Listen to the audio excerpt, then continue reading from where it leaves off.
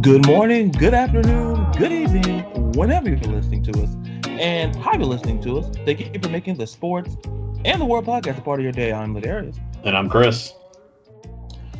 I hope all of you are well and safe. We took a week hiatus, March Madness, life, whatever you want to call it, but we're back here better than ever. And how are you, my man? Good, man. I'm good. You know, the temperatures are finally above freezing. I'm actually facing a cool, calm, and collective 75 degrees today, which I'm not going to bitch about considering I've been in jeans and a jacket for I don't know, since October. So I'm okay. You know, I'm actually okay. You know, it's good. Down here in Florida, I don't want to brag about the weather. So yeah, down here in Florida, yeah. Okay, all right. Yeah. Is that how I sound to you? No, when you talk about weather, yeah, when I've been here freezing, that's all. Well, speaking of weather, we'll slip into free agency. A lot of teams have been really hot in free agency. Some have been cold, and we'll get to that. But what have your thoughts been on so far? In NFL free agency and the moves and transactions. So, for free agency, one team has won free agency this year. Hands down, no one can come close. They won, and that's the Tampa Bay Buccaneers. One of the hardest things, I think, in the NFL is after you win a Super Bowl, the team just it's gone. Like, that's it. They all move on. They get their big money contracts in whatever city they decide to go to, and that's that. Now, on the other hand, Tampa Bay is out here playing chess when everyone else is playing checkers. You've got players that are willingly taking smaller contracts when they know damn well they can go to an opposite coast or an opposite part of the country and probably get 2 times what they're making right now. And they didn't because they want to be a solidified team. And we always preach it, and I think we almost talk about it on every single episode, is leadership starts from the top and works its way down. From the owner to the GM to the coach to the team captains down to the bench warmer. And the fact that the owners of the Bucs and the GM can convey their wants, needs, and desires down to Bruce Arians, and then Bruce Arians conferring it down to his team captains, and just the level of retention has just been unreal with them. And like I said, hands down, they have won the free agency circus, I think. There have been some other very notable moves. Detroit, it's been a full abandoned ship. You've got Stafford going to LA. He's going from 8 Mile to Long Beach. You've got Kenny Golladay, who is going from the Lions to the Giants. I think that's going to be a dangerous move. But and then also the NFC East, I think, is really starting to become maybe they won't be the laughing stock of the NFL next season. You've got the Giants making moves. You've got the Eagles making moves. The Cowboys re-signed Dak Prescott. They're doing some things that I think all the teams, I think, that they're moving in the right direction. Then, of course, Mr. Moneybags, Robert Kraft, opening up the pocketbook for New England. And I think after being just outright embarrassed, the post Tom Brady era, it was kind of like what last season reminded me of is when Steve Spurrier stepped down as the Gators head coach and Ron Zook took over. Just those dark years before Urban Meyer came in and kind of righted all the wrongs. That's how. But luckily, Robert Kraft isn't letting this go on for 3 and 4 years. He said, "Look, fine. Let's start bringing in some players." They've made some moves. And the other team, now naturally, people are going to say, "Oh, you're only bringing them up because you're a fan," blah blah blah. But the Jets. The Jets have actually made some needed moves, I think. I think last year our running game was laughable. I mean, we had Frank Gore, and I respect Frank Gore and the 205 years that he's played in the NFL. I honestly can't remember a year of me being a fan when Frank Gore was not in the NFL. I honestly think that he might have played like when we were invading Germany in World War II. I can't confirm that, but I think that might have happened. But we addressed the running back issue, and not only did we snag a coach from San Francisco, we're starting to harvest players from there. We bring in Tevin Coleman in to be that day-to-day back to complement, with Michael Pirine. Bringing Sheldon Raskins in, bringing Tyler Crofton. We had an issue with a tight end situation, and then also the receivers we brought in. We brought Keelan Cole in from Jacksonville, who definitely isn't a slouch. I think he was just a byproduct of circumstance, which unfortunately is the situation of any good player that is in Jacksonville. And then also Corey Davis. Corey Davis, I'm a little sketched out about because I don't want to say he's made of glass, but I think that his body just isn't as tough as it could be. But, I think, again, I'm not saying the Jets are going to win the Super Bowl, but one of the biggest problems we had with Sam Darnold is he had no one to hand the ball off to and no one to throw the ball to. Because the wideout, the receiving core, I think spent more time on the IR than they did playing. Now, granted, there are a lot of factors. There was no spring training, there was no preseason, and a lot of these boys didn't get to play or essentially practice together until week 8. I don't know if that was a contributing factor or if it mainly was just a situation where injuries just happened. But I think they made some modest moves. And then, of course, some of the other big ones like, J.J. Watt, following his homie into Arizona. I think Houston's the next abandoned ship because I think Deshaun Watson is going to be the death of that team. But we'll circle back to that later. But that's kind of where I wanted to touch on. And and the thing is, Chris, you made some points, and I was going to talk about the Jets because I think what I talked about last week, we'll get to when you talk about Dak Prescott. But I want to circle back to the AFC East because I think with the Jets, I think hiring Robert Saleh, who I love, if you saw, I don't know if you'll agree, but as a down season as it was for San Francisco, the defense amidst the injuries still played pretty good, and that's a credit to Robert Saleh. And I do believe, Chris, that he's bringing in a mentality, which, I can't speak to. I'm not a Jets fan. I got my own problems with the Falcons, but I got my own issues to deal with there. But I do believe, Chris, is that the Jets are going to turn a corner. The biggest question for me is that what are they going to do with that second overall pick? Because are they going to go quarterback? Are they going to go wide receiver? Where are they going to go?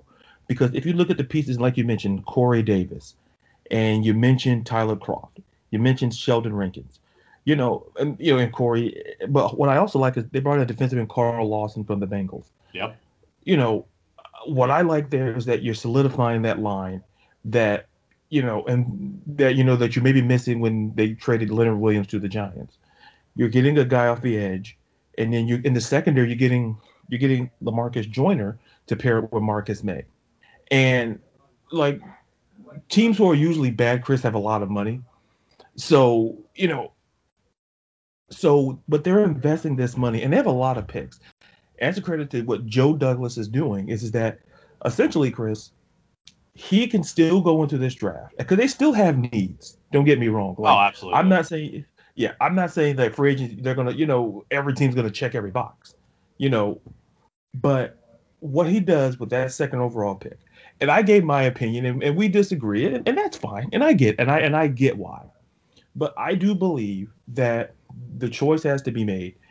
Is that do you want to go with Sam Darnold, or do you get a Zach Wilson, or even a Justin Fields? Because At some point, you need to have a franchise quarterback. And the question that Robert Saleh has to answer, and the offensive staff there has to figure out, is that what direction do you want to go to? Now, personally, I believe that Darnold's arm fits what San Francisco wants to do. That downhill scheme, the play action pass. Darnold's arm is not terrible by a long shot.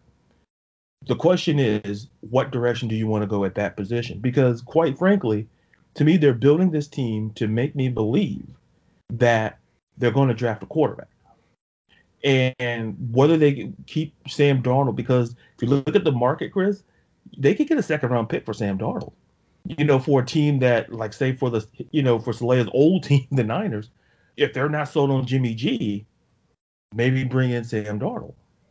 But so I do like the move that's going on there. And then you touched on the Giants.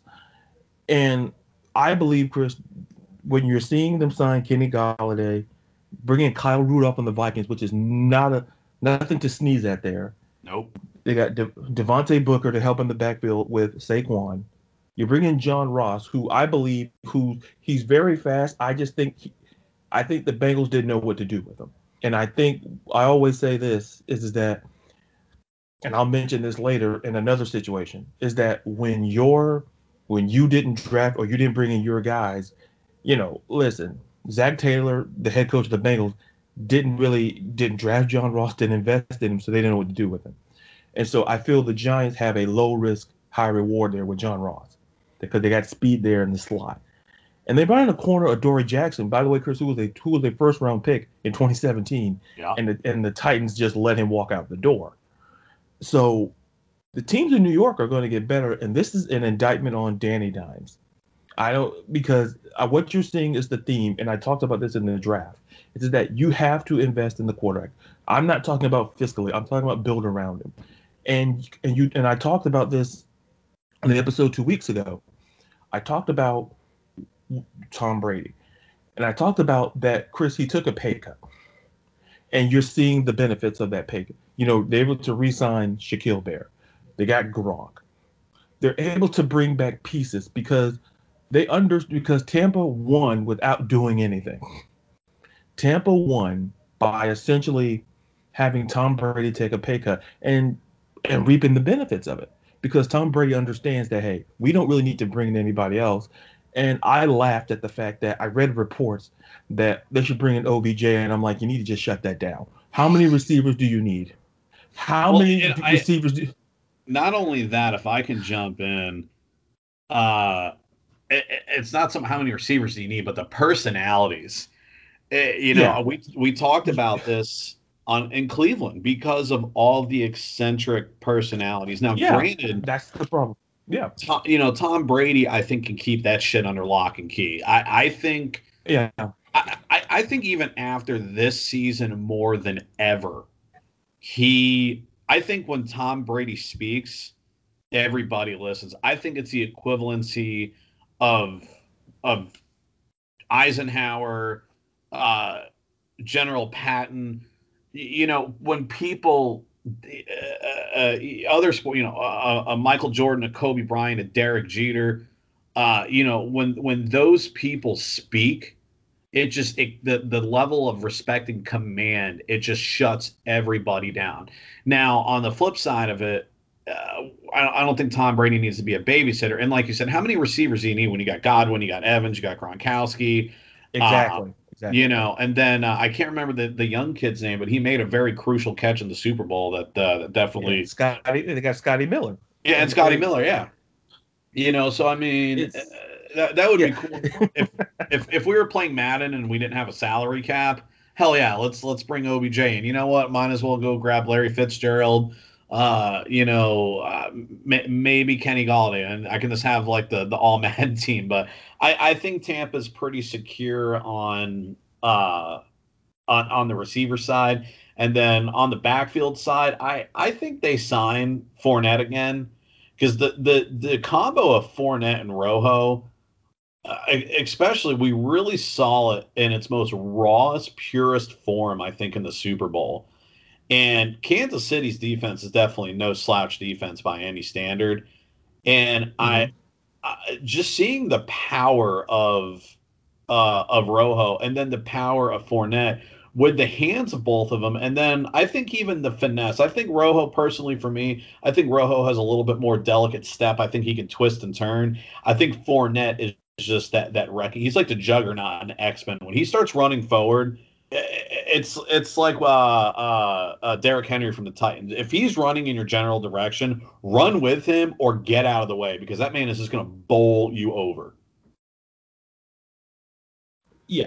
And the thing is, Chris, and what makes them work is kind of the combination. It's where you just got finesse and then you just got not finesse. You got power and you got finesse. And running backs, you got to have two different types of running backs to succeed. And Tampa understands that. And to wrap up my point about Tampa is that, and I spoke about this, is that the fact that this circled around Tom Brady taking a pay cut. Because what you're seeing, Chris, is that I look back at Tom Brady's old contracts, and I think the biggest deal he ever had was like a 4-year, $72 million deal. And when you look at that, Chris, in the grand scheme of things, and if you look at it in today's standards, Chris, he'd be getting Mahomes money. It's not a lot. And I say, because it's never been about money. Listen, you gotta listen. Nobody's saying you go to work and for free. But he understands that if you make enough money, that you don't go into certain professions, which is I personally believe in. You don't go into certain jobs for money or professions for money. Because I don't know if you agree with this, but my philosophy has always been this, is that when you love what you do and you're great at what you do, people will pay you for what you do. Absolutely. And you don't walk in the door. And the reason why I say that is because is that I see so many people, they go into professions for money. They go into it because, hey, I make 6 figures, but when down the road, Chris, they don't like what they do. And then when they get older, like not even, maybe our age, maybe in their 40s, they're like, maybe I should be doing something else. Oh, yeah, resentment really steps in. Yeah. And I think with Tom Brady has never been about money. Listen, when you're married to Gisele Bündchen, listen, that's a whole different ballgame. But the point is that he's taking pay cuts, and Patrick Mahomes did the very same thing, restructuring the contract because the cap this year is $182.5 million. So you go to your highest paid guys restructure. Mahomes restructured his contract, and they upgraded the offensive line, getting Joe Thuey from the Patriots, getting Kyle Long out of retirement. And he looks yoked. Like, take him time to Google Kyle Long. And then, and they still going to restructure that offensive line. Because if you look at Kansas City, that was the only real problem. You got to protect your assets. You got to, your quarterback you have to protect him like Fort Knox. It's just the same way we're in baseball where you got to protect guys like Mike Trout.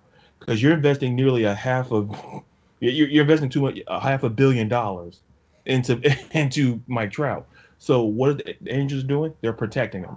You got to protect your assets, and it's no different here in the NFL, expecting for your quarterback. So, speaking of quarterbacks,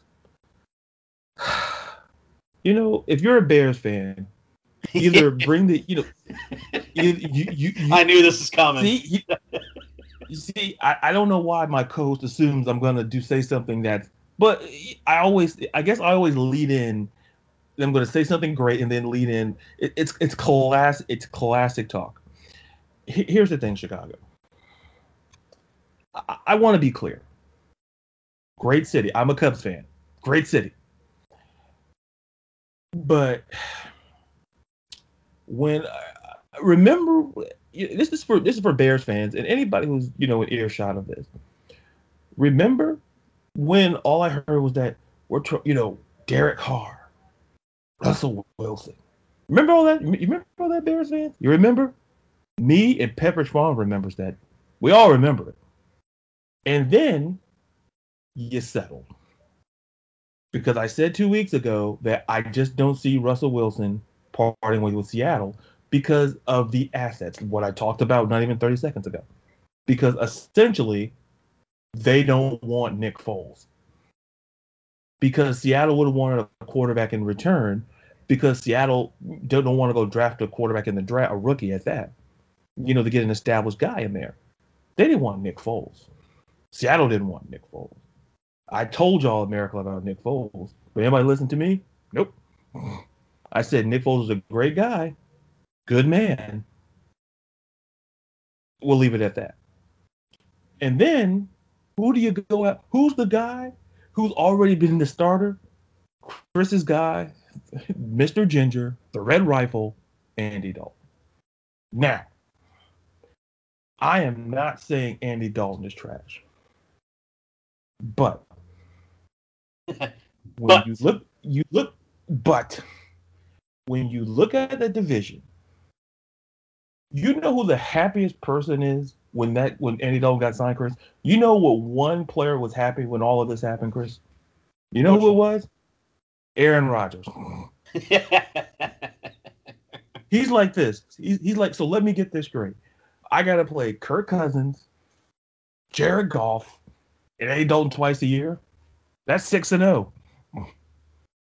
Like, you can pencil in 6-10. Right there. You can pencil in 6 wins. Here's the thing with Andy Dalton. Here's the thing with the whole Bears organization.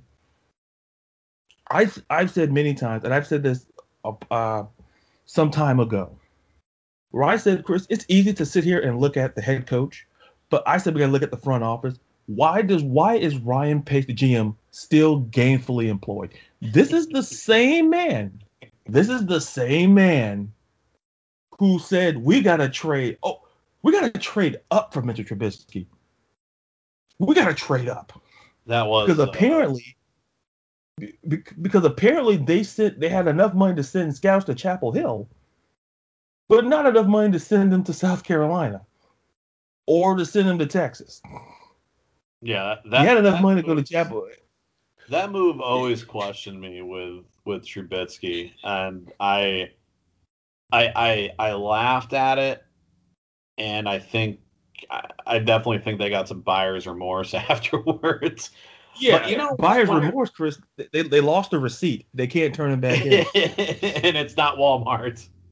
It's not Walmart. I'm sorry. We don't. Sorry. With regards to Andy Dalton, though,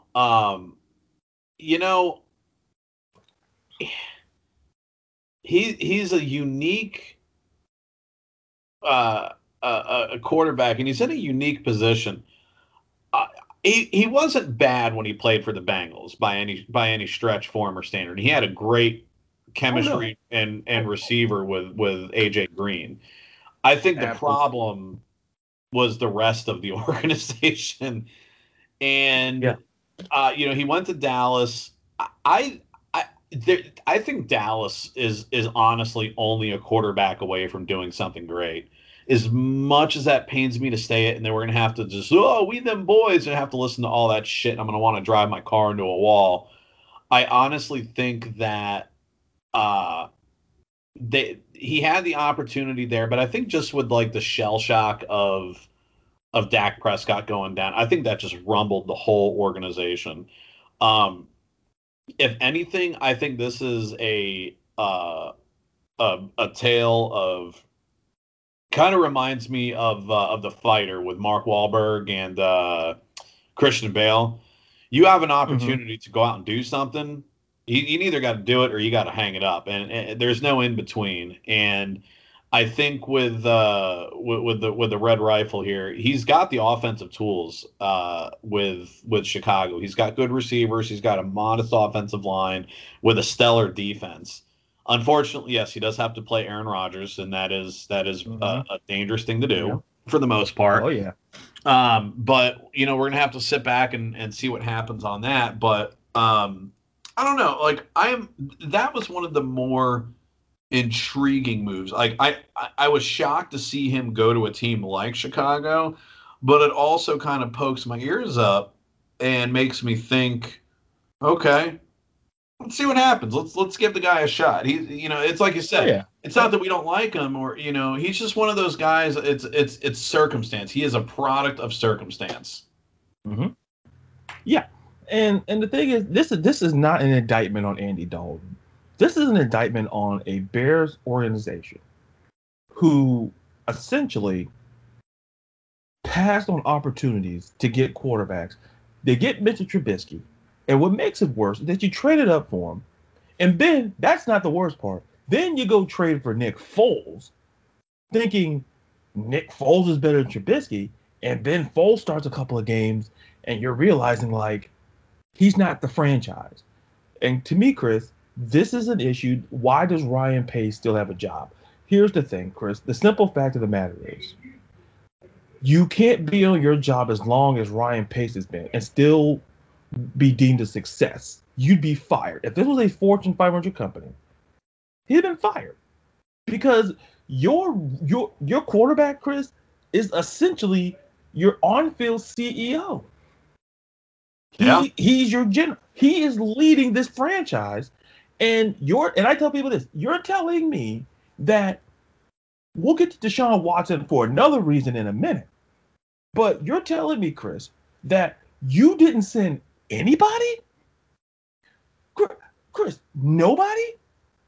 But you sent somebody to Chapel Hill because we all know how great at football the Tar Heels are. We all know how great they are, Chris. We all know how great they are. Yeah. So we send them to Chapel Hill, and we couldn't even send a scout, even with Patrick Mahomes. Like, nobody knew Mahomes was going to be Mahomes, Chris. But Andy Reid knew. He sent somebody to watch him. It's a matter of, Chris, is that it's easy for me to sit here. It's easy for people to blame Matt Nagy. But no, Matt Nagy, that team, Chris, if I told you the Bears won this division within the last 5 years, people wouldn't believe me, but they did. And they won it with Mitchell bleeping Trubisky. And they leaned heavily on a defense who essentially let their all-pro corner, Kyle Fuller, walk out of the door, couldn't trade and get anything for him. Maybe you could have got some picks to, I don't know, Chris, maybe invest in the quarterback, hint, hint. But you let him walk out the door. For the Bears, Chris, it's a quarterback situation, and it's also a lot of organizational moves because at some point, Chris, when you lean on something for too long, Chris, it's going to fall over. Yeah. Unless you do something. This is the problem in Tampa with John Gruden. After they won the Super Bowl, Chris, they didn't do anything. The defense, Lynch and Sapp and Brooks, Rondé, they all got older. And John Gruden said, well, we're going to ride it.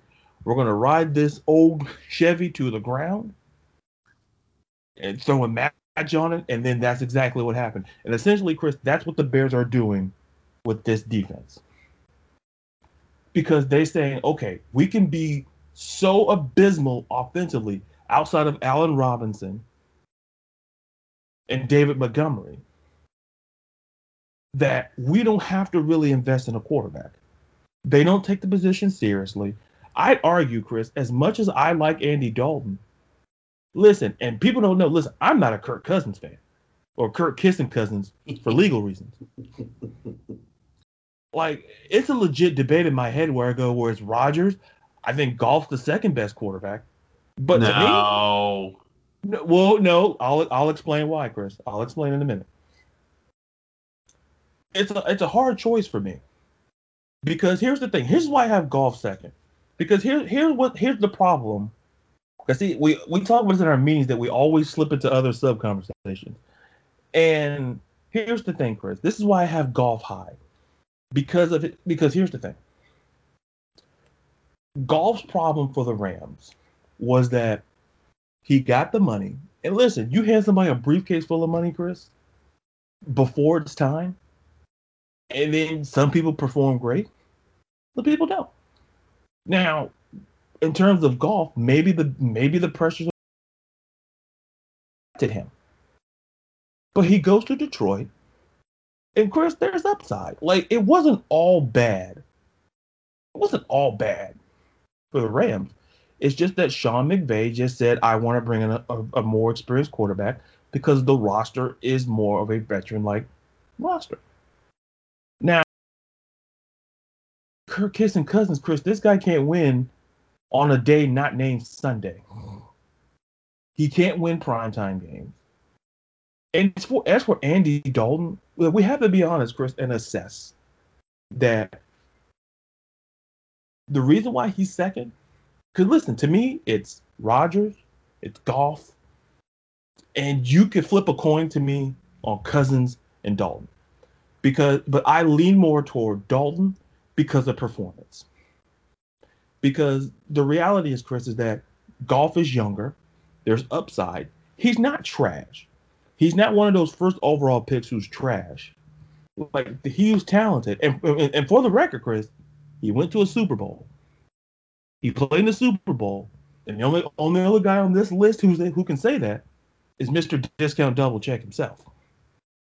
So my whole point is, when you're a franchise like the Chicago Bears, when you had the opportunity to get Russell Wilson, and maybe Seattle didn't want to get off of Russell, and I understand, but I'm pretty sure the sticking point, Chris, is that they didn't want to give up a defensive player, because Seattle, Chris, was looking for a starter on both sides of the ball.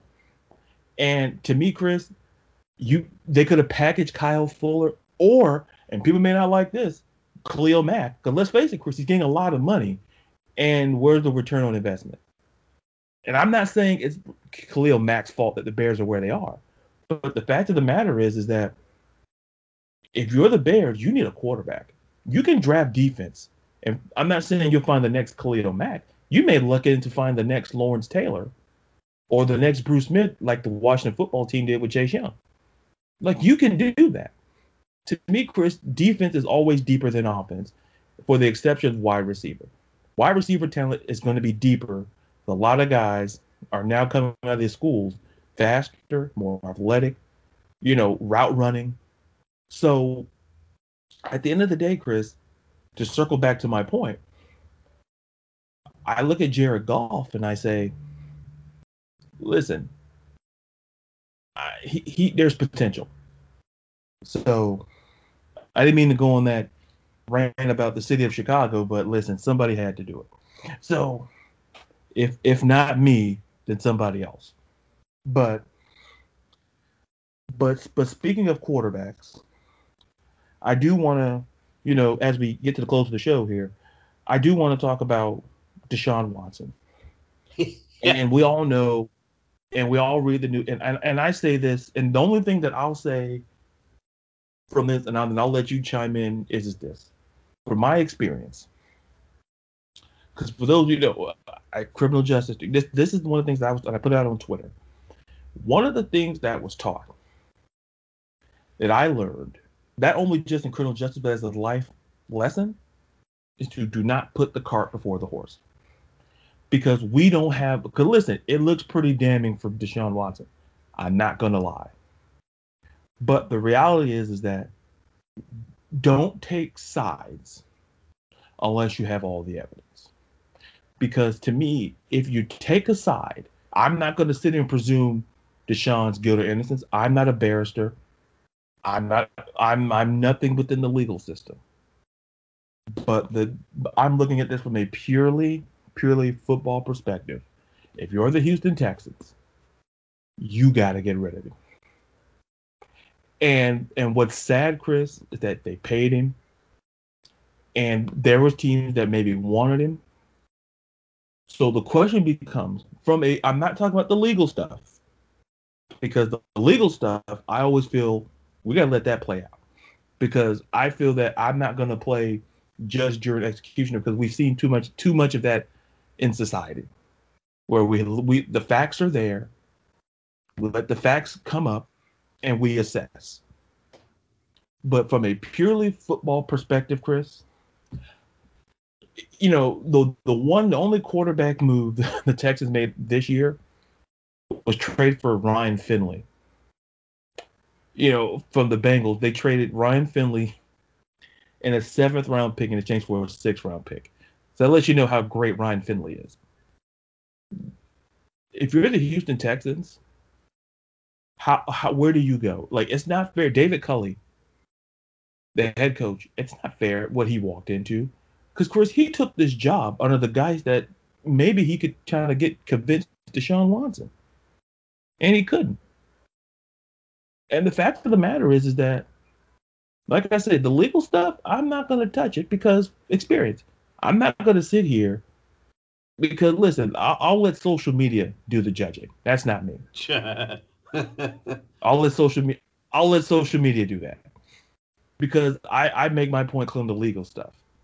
But as far as from the football stuff and the image stuff, I can only lean on me as a Falcons fan at the whole Michael Vick ordeal. And I remember whatever happened to him, it hurt our franchise from the football perspective. The legal stuff, once again, the legal stuff, we'll put that, not say forget it. Yeah, but from the Atlanta, they didn't get rid of him until he was criminally charged. If right, exactly. Right. That's my thing. Yeah. If I can dive in on this, is sure. Our legal system and legal precedent since the beginning of our nation has been innocent until proven guilty by a court of law, and that has been the case for a few hundred years up until honestly up until 2016. And now this is going to take a political turn, so for people that are going to get butthurt or that don't like to hear the raw, honest truth about things, go ahead and just power down now, because I'm probably going to hurt your feelings.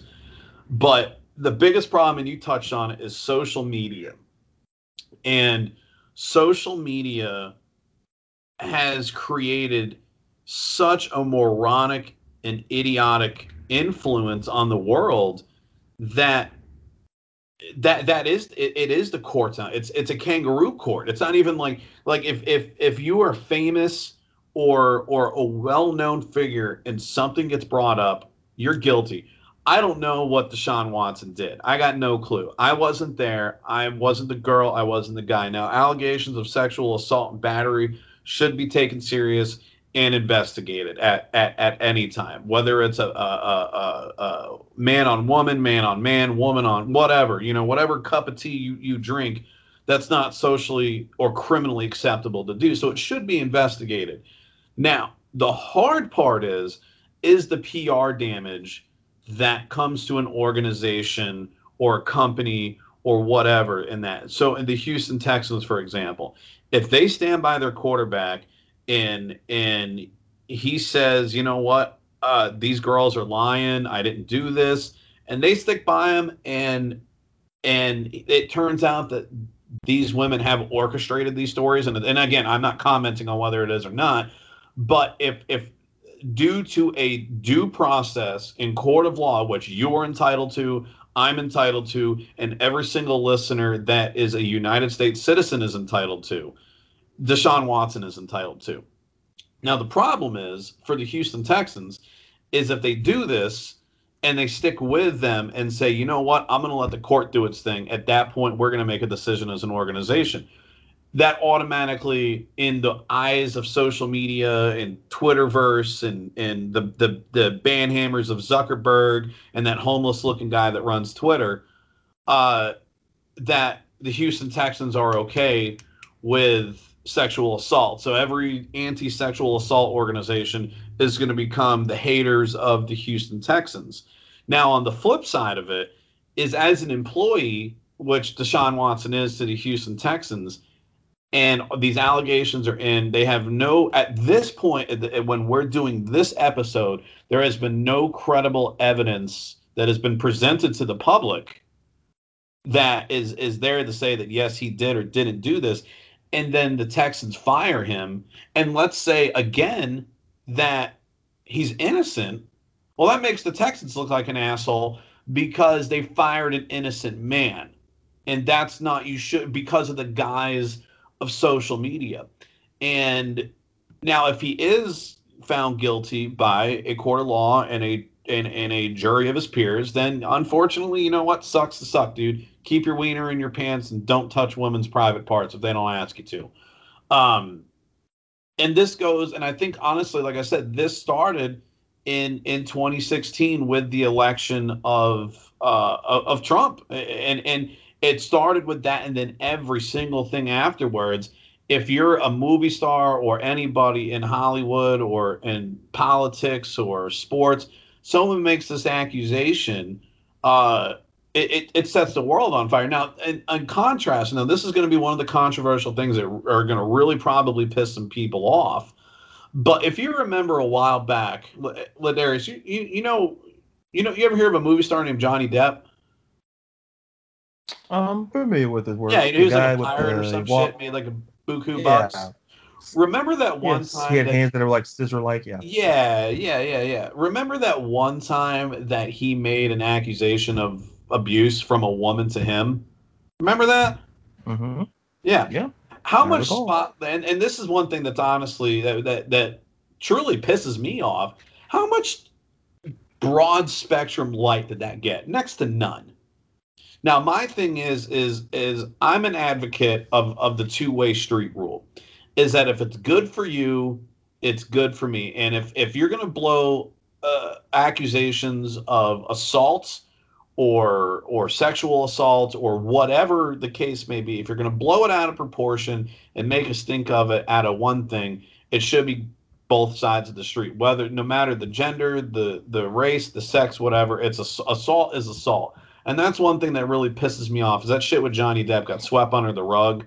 And nothing's going on. And I think Johnny Depp has just as big of a name in a household as Michael Jordan, LeBron James, Deshaun Watson, anybody does. But before I go on that whole other political rant, for Deshaun Watson's sake, I hope that these allegations are false. I hope that it can be thoroughly investigated by a credible law enforcement agency that can dedicate the time and resources needed to hear each accusation and case and get to the bottom of this.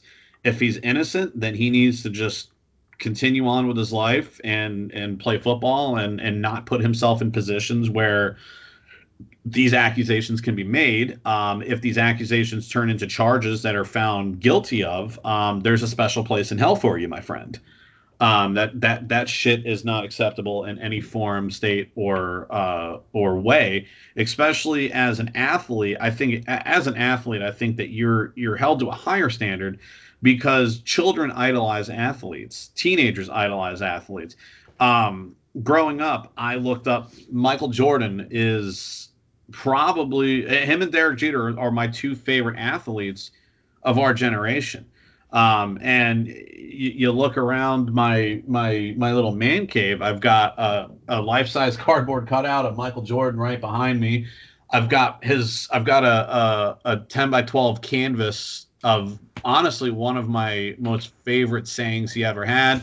I got Derek Jeter stuff all over the place. I idolized these guys growing up, and the beautiful thing is that neither one of these guys had those accusations or things because they kept their nose clean. Yeah, Jordan had his shit with gambling that, and about his father and all that. Again, it was hearsay, so there's nothing to it. I want to see raw facts. But for Deshaun Watson, dude, good luck to you, bud, because you're in for an uphill battle. Because not only in today's world, if you're famous, not only do you have to fight the U.S. justice system, you have to fight the U.S. Twitter system and the U.S. Facebook system and the U.S. Instagram system, because social media has just become such a propagandic tool for anything and everyone's agenda. And if they don't like you, you will be pushed out. And I think that's what might happen to Deshaun Watson. Again, we don't know the facts. We don't know the truth, but good luck to you, bud.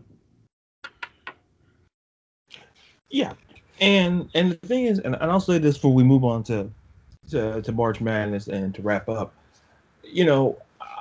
one of the things that I think is important is that to understand is that we as a society, and to me, I let Chris do all the political talking. So, but I'll say I don't care if I heard something. No matter what, yeah, but he does it. Me, I don't to an extent. But so that's why we work so well together, like Crockett and Tubbs and Ebony and Ivory, whatever you want to put on it. But my biggest thing is this: no matter what side of the fence you sit on politically, whatever your gender, race, I always have been like this.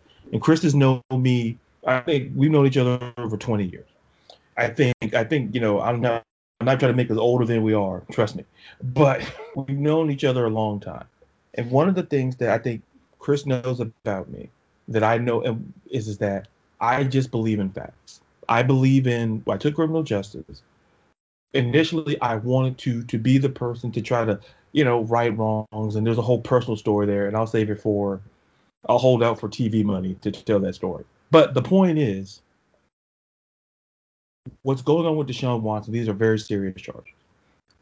We can't make light of these charges. And more important, we have to understand is that those in Twitter, Facebook, I don't care about the political ramifications.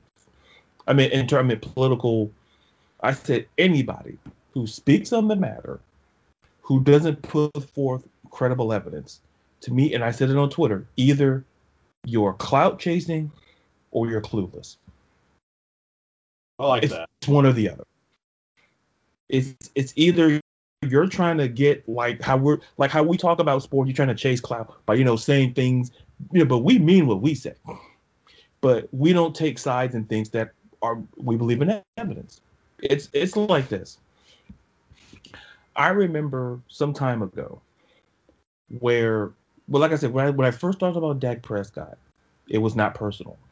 But people in social media took it personal, and they talked about his race. They talked about other things. And I say there's always a finite line, in my opinion. I say you stick to the facts. Dak Prescott, the football player, and Dak the person, who I love Dak the person. When I came Dak the football player, I didn't. I stuck to the facts. I stuck to the fact of how I felt he played and where he went. He can be a good guy, Chris. Chris, I'm pretty sure there are people in your company, Chris, who are good people. They're good people. But sometimes when we look at, you look at their body of work, you go, we got some work to do. Or maybe this has to happen for them to get to certain levels. And I say in our society, we have to understand and put in perspective that we have to learn to differentiate things. People who are defending, if you're defending Deshaun Watson because you want to chase clout, he's a football player, you got to take that out. We're talking about Deshaun Watson, the person, from the legality aspect. Because see, Chris, what we talked about earlier, we talked about the football ramifications about what happened, what could happen, and we delved a little into the legality. We didn't start saying he said. We didn't start making conjecture, if that makes any sense. We didn't go there. None of us exactly. And I'm not the attorney of record. You're not the attorney of record. Neither one of us were the detectives taking the witness statement. One of me and my mom were talking about this before she passed, and because my mom was a big sports nut, and one of the even when all this shit really started brewing up, like I said, on social media, from like 2016 to present, anytime that there are accusations of rape or sexual assault or violence or murder, unless, she always said, because my mom had a degree in criminal justice as well, and forensic something, I don't know, something cool. She was like, unless if you're the arresting officer or the attorney of record, you don't know. And she was like, don't ever judge someone or speak on someone unless if you know. Pretend it's yourself or pretend it's your best friend. Yeah. And, and the irony is in all of this, and again, I'll dive back in, I'll jump right back into the political ocean, is we see it honestly right now, the hypocrisy of it, how people will speak on certain things, but will shut the hell up on another thing. And not that they have a right to speak on any of it, but if you look at present culture, when, again, this will probably piss some people off, but oh well. When Trump ran for president, there were a lot of accusations coming out of the woodwork of sexual assault. When Judge Kavanaugh was when he got his bid for the Supreme Court and did his questioning on Capitol Hill, there were questions of sexual assault, and it was all over the news. It was a 24/7 coverage. The unfortunate thing is that on the other side of the fence, Governor Cuomo of the not so great state of New York is facing these same accusations, but I'm hearing a lot of crickets. I don't hear the voices, or as the trendy Twitter cool thing to say is I don't see the same energy as before because it's on their own turf now. And if you're gonna speak on it across the board. But the best advice, unless if you were the arresting officer, the detective doing the interview, or the attorney on record, how about you just don't speak on it and let the facts come out? And then when the facts come out, then use basic deduction, logic, and reasoning that we are taught, I think, in junior high school, and then formulate your own thing. But until then, just shut the fuck up. Please and thanks. Love, Chris. There you go. Yeah. So, Jeez. You want to go to March Madness now before I start pissing too many people off? Yeah, I don't think we should even go to March Madness. But it's a whole nother madness right here. Why jump into March Madness when there's madness right here? Look, how about this? I've got one thing on March Madness, and then we can dive into our other section, and then we can be done. So, now, there's besides Urban Meyer, what other entity has ruined the hopes and dreams of Ohio State and Florida? Oh man, I think I know the answer to this because if it's what I'll ask this: is it what we talked about on through Facebook? Is it what we talked about through Messenger? Is it that? Oh well, then that's Abilene Christian. I think you're referring to. No, Oral Roberts. Was it Oral Roberts? Oh, well, Abilene Christian. Oh, they beat Texas. Which, by the way, I'll squeeze that in. This week's article for the podcast is about Texas and why they should fire Shaka Smart. Thought I'd squeeze that in because I may not be able to do it toward the end. Back to you. They do need to can him. But yes, Oral Roberts has definitely ruined Florida and Ohio State in a much faster capability than Urban Meyer ever could. So Oral Roberts comes in the first round of elimination and barely beats out Ohio State. Then they play Florida and beat them. The irony of that, I did get some humor out of it, and then also losing to a team. I'm going to act like a freshman in high school, losing to a team called Oral. Is also kind of sad. It could have been a lot more. It could have been worse, Chris. If you think about it, could have been worse. Possibly. But that's all I got left for March Madness. Yeah. That's Chris's March Madness report. Yeah. I guess I'm going to try to show some loyalty up here because, I don't root for any team in this remote area. So I'm going to try to go for Villanova. They're kind of close to where I'm at. So I'm going to try to be a bandwagon for them. Not that I care about college basketball, but we said we'd talk about it. So we did. Ta-da! So, I like what Jay Wright's been doing up there. So, and like I say, listen, Texas busted my. I did 3 brackets, but the strongest one I felt was Texas, and I wrote an article about that, and I explained why, and I'll just say this before we wrap up is that one of the reasons that I hope you guys have been, a lot of you have been reading it, so I thank you guys so much for reading it. One of the things I talk about in there is when I talked about you're not bringing in your own guy, the Texas AD Chris Conte did not bring in Shaka Smart. The other AD did, the other administration. So there's no loyalty, there's no ties. And my thing is that to say real quickly, I'm not expecting Texas to be like Duke or North Carolina, Kentucky.